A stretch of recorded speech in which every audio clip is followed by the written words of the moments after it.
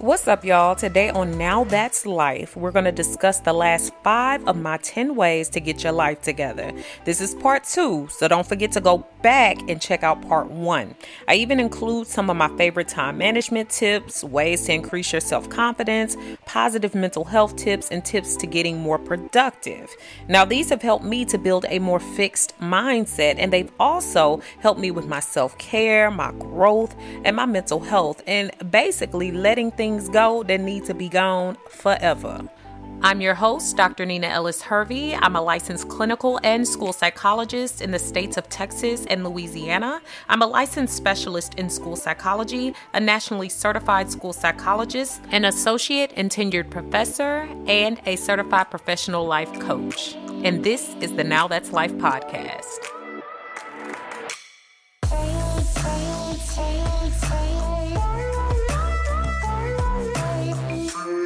Now, while I want this podcast to be a helpful and also a great resource to you, it's definitely not meant to be a substitution for a relationship with a licensed mental health professional. Before we start back off where we left off last week, I want to say I hope y'all are getting all the rest, the love, the commitments, the joy that you deserve in this new year. It's going to be all about fulfillment. And I'm not going to say gonna be because it's what it's about. Like this year, I determined that I'm going to be the best I've been of all the years. Now, that's going to be hard to beat for most of us because we've had our ups and downs. We've chosen different things, life paths, and we've also told ourselves the things we can do and that we can't. And we've shown and proven that. Even if you've had hard years, I've had hard years too, but still those times have proven to you just how strong you are, just what you're made of, how great you are. So to say that this year is going to be the best yet makes it even harder, just because we need to be thinking strategically about how we're going to move forward to our next levels.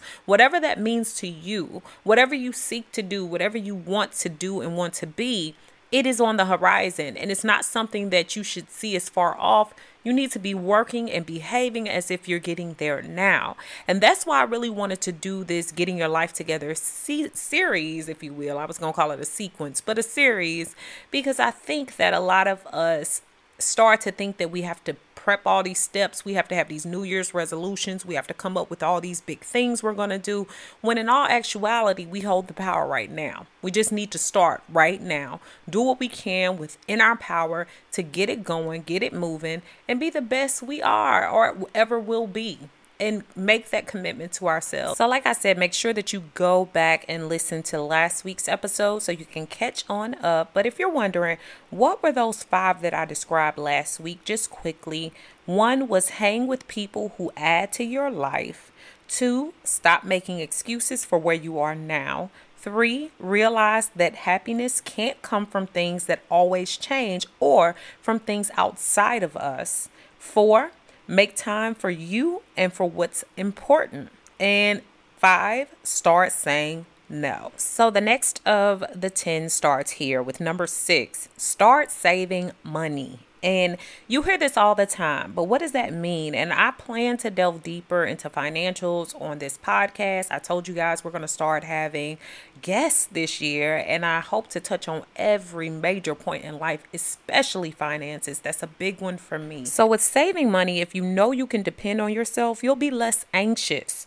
So stop saying you need to be spontaneous, y'all. Knowing good and god darn well you don't have spontaneous coins. And there's nothing wrong with that. What I mean by that is even those that have enough money in the bank, you still don't have to always be spending. A lot of times we need to save for those rainy days, for other opportunities, for other things that come up. I know for me, my mother always taught me to have money in your pocket. So when you want to do something, it's not a scrounge to try and get it done. If I want to go on a trip, I can go on a trip.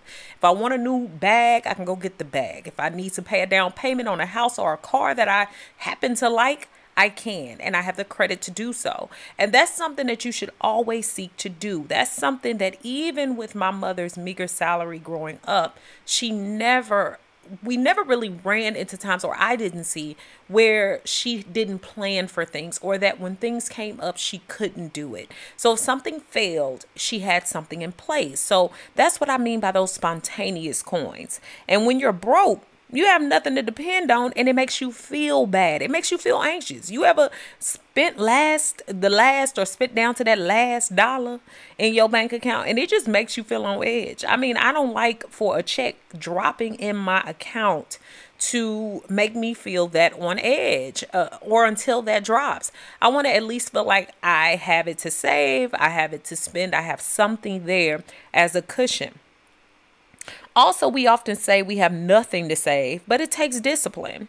When I was an undergrad and grad school, I kept a job with a savings of no less than $1,000 at a time. Believe it or not, even at that age, at that young age, I did that because I didn't want to have to depend on people if I was found on the side of the road and needed a new tire. I didn't want that to be the case. I also didn't need to run into a situation where I didn't have at least $100 to put on something that needed to be done, or if it came up that I had to use a credit card and I needed to pay that off. Just anything can pop up in life. And those of you all that have children that are in marriages that take care of family members, you understand more than anyone that sometimes things come up and you need to have that available. So I started that back then.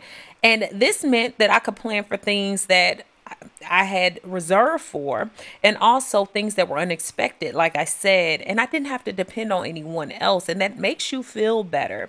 And I'm not saying that you don't get to a point where you can't depend on people. That's not what I'm saying. Y'all know I have a circle of friends that has been there since I was in the single digits. However, I also don't want to intrude on others' lives because of situations I could have avoided.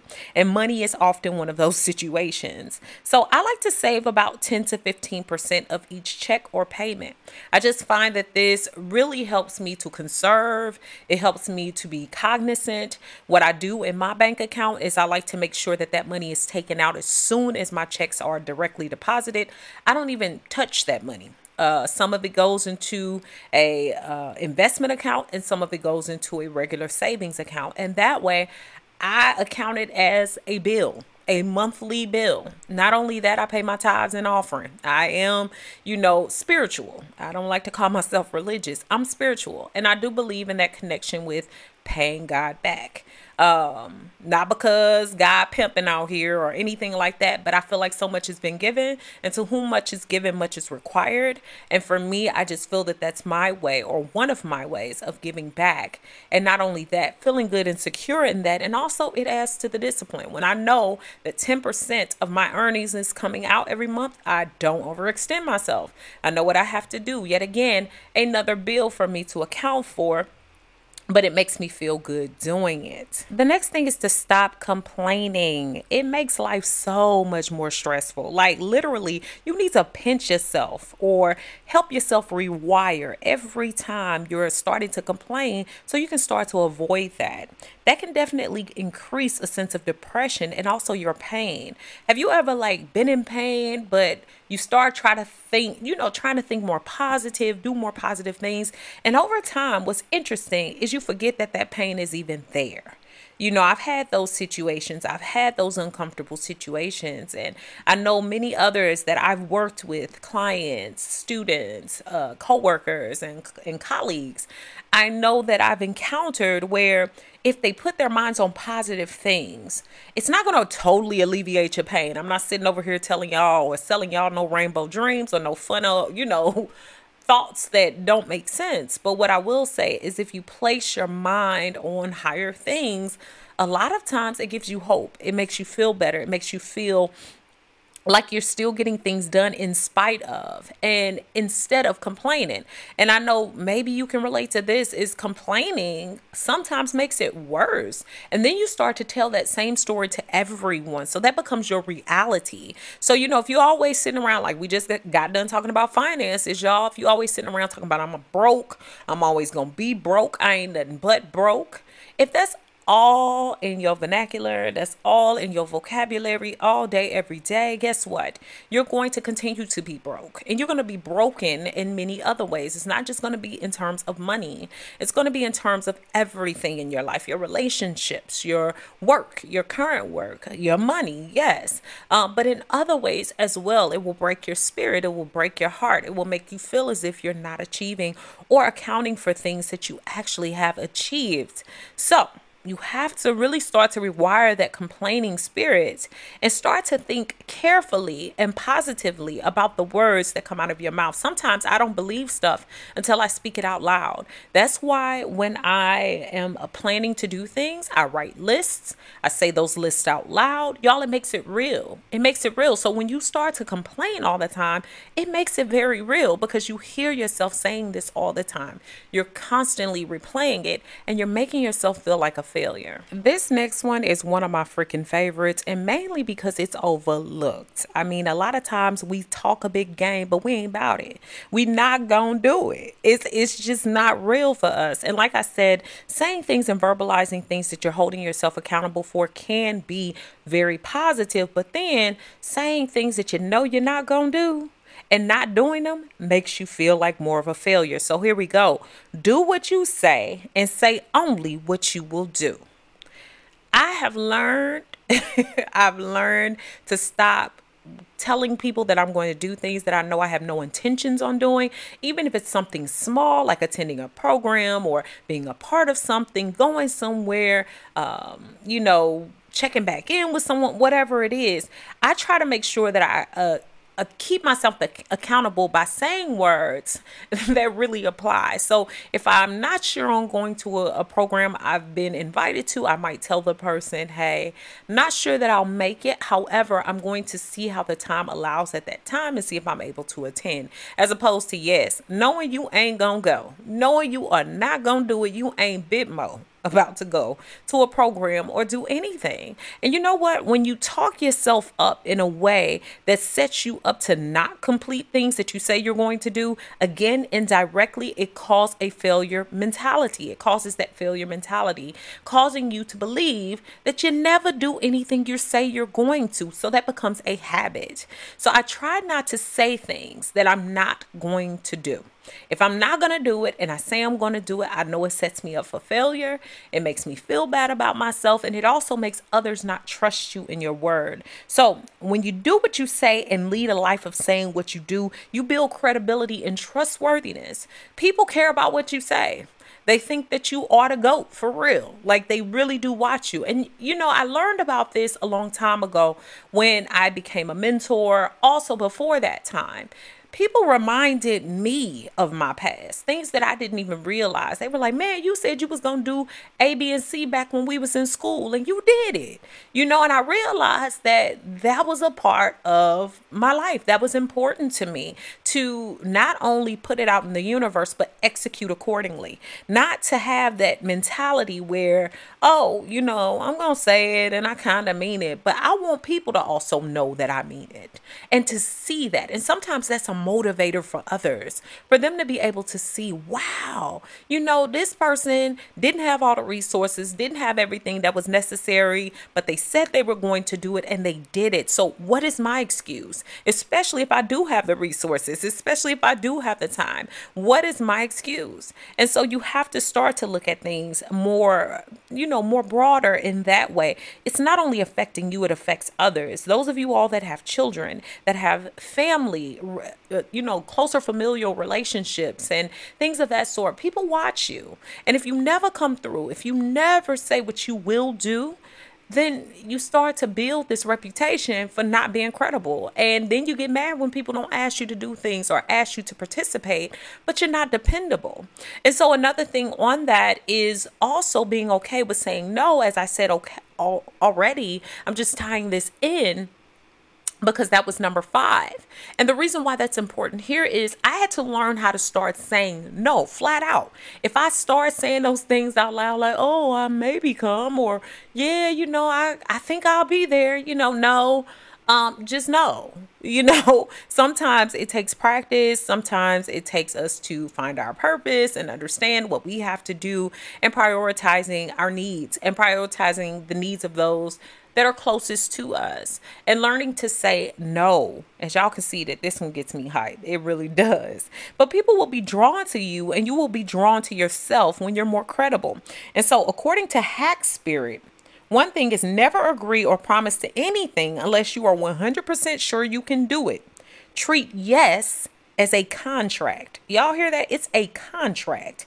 You signing something, literally, verbally. You are signing, saying you will do it. You are putting your name on it. Schedule everything you say yes to. I use my phone like never before. If I say I'm going to do something, I ask someone the date. I put it right in my phone, right in front of them. Some might say, whoa, that's a bit much. I've had even people say, man, you scheduling that? Yes, because I want to make sure I don't miss your phone call. I want to make sure that I don't forget to come to your program like I said I would. I don't want to miss out on my God babies and different events that I go to for that and for my best friends' experiences. I want to make sure I'm there. And so I want to have that credibility. I want people to be able to trust me. And not only that, it makes me feel more valuable when I do what I say, because then I can trust myself.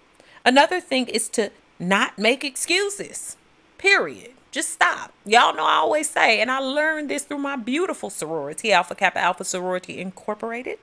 Don't make excuses. Excuses are monuments of nothingness. They build bridges that lead to nowhere. Those that use these tools of incompetence are masters of nothingness.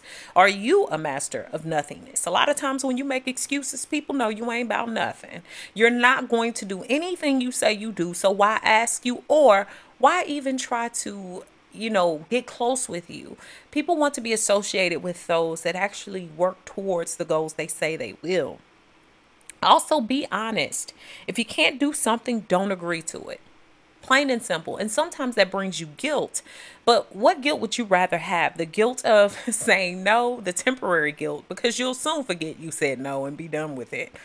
Or the guilt of everything leading up to this event that you know you lied about going to, and having to hear the phone call, seeing the text messages. Are you coming? Are you coming for sure?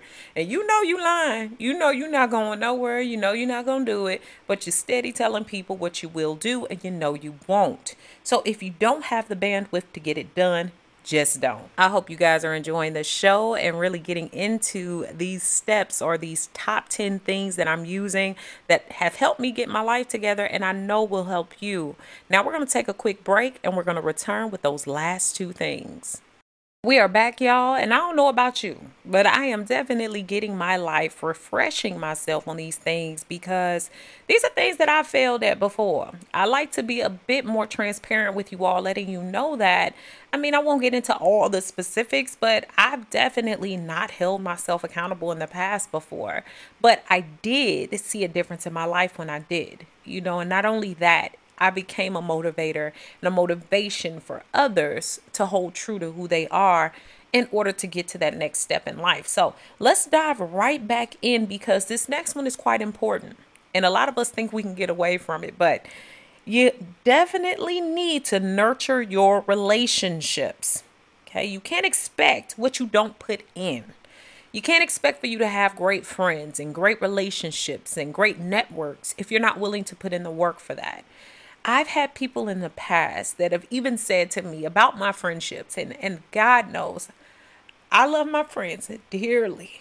Ooh, y'all hear the emotions in my voice, because those people have been amazing to me. And there's not a whole lot of them, but they have been there for some ups and some downs. And what I will say with that is you have to nurture those relationships. And what I was going into is I've had people say, you doing all that for your friends? You going to fly across the country to go see your friend? You going to send them these gifts? You going to do this and do that? Yes, because you nurture your relationships. And even with my own mother, I nurture that relationship. I know my mother doesn't always feel like traveling, or doesn't always, have the time to travel. I try to make sure I schedule ahead of time so that we can have longer time periods together, so that we can spend some time, even with others in my life. I like to make sure that that time is set aside so that we can have some good and quality time. Same thing with the networks. I like to make sure that I stay a part of organizations that keep me connected to my field as a psychologist.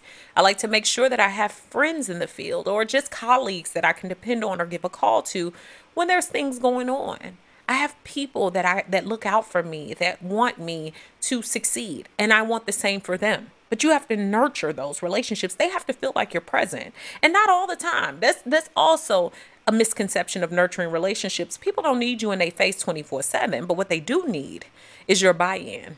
They need to see that you're actually contributing and giving to a relationship. No, relationships are not free. So I hate when people say things in relationships like, oh, the relationship is just so easy. Like, we don't need anything from one another. Well, that's a lie. You're getting something out of the relationships you have if you're nurturing them. You get a good sense of fulfillment. You get motivation. You might find that you get someone that pushes you to your next goal, that pushes you to get your life together, right? You're getting something from the deal. And anybody you hanging around that ain't giving you any benefits and you not giving them any, you need to end that relationship, and quickly, because it's taking room on your roster.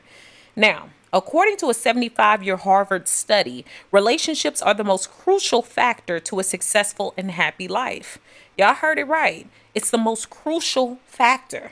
If we don't have people that we feel are in our realm of help, that care about us, that truly will have our backs, not, all the time, but in those times where we really need them, then we don't succeed. We don't do as well. We don't feel really good about our lives.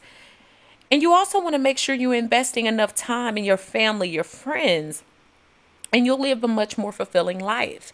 And I'm not just even talking romantic relationships. That's important too. And I think that's a whole different conversation, because that's a type of love that requires daily nurturing. But what I'm saying is you also need to have those people you can depend on even when you're in those romantic relationships. And I think many of us can say that we've been in situations where we've nurtured one relationship over the other. And when that one gives out, then we find ourselves isolated from everyone else that we have no longer, nurtured or invested in. And so I find it important to keep the strength of my circle. And some people require less and some people require more. Whether that's just making sure you text them every now and again, making sure they're good, or giving them a quick phone call, or showing interest in the new projects they have going on, what's happening in their lives. Nurturing is super important, and you cannot get around it in this life. People will want you to nurture them so that they can know that they can trust you.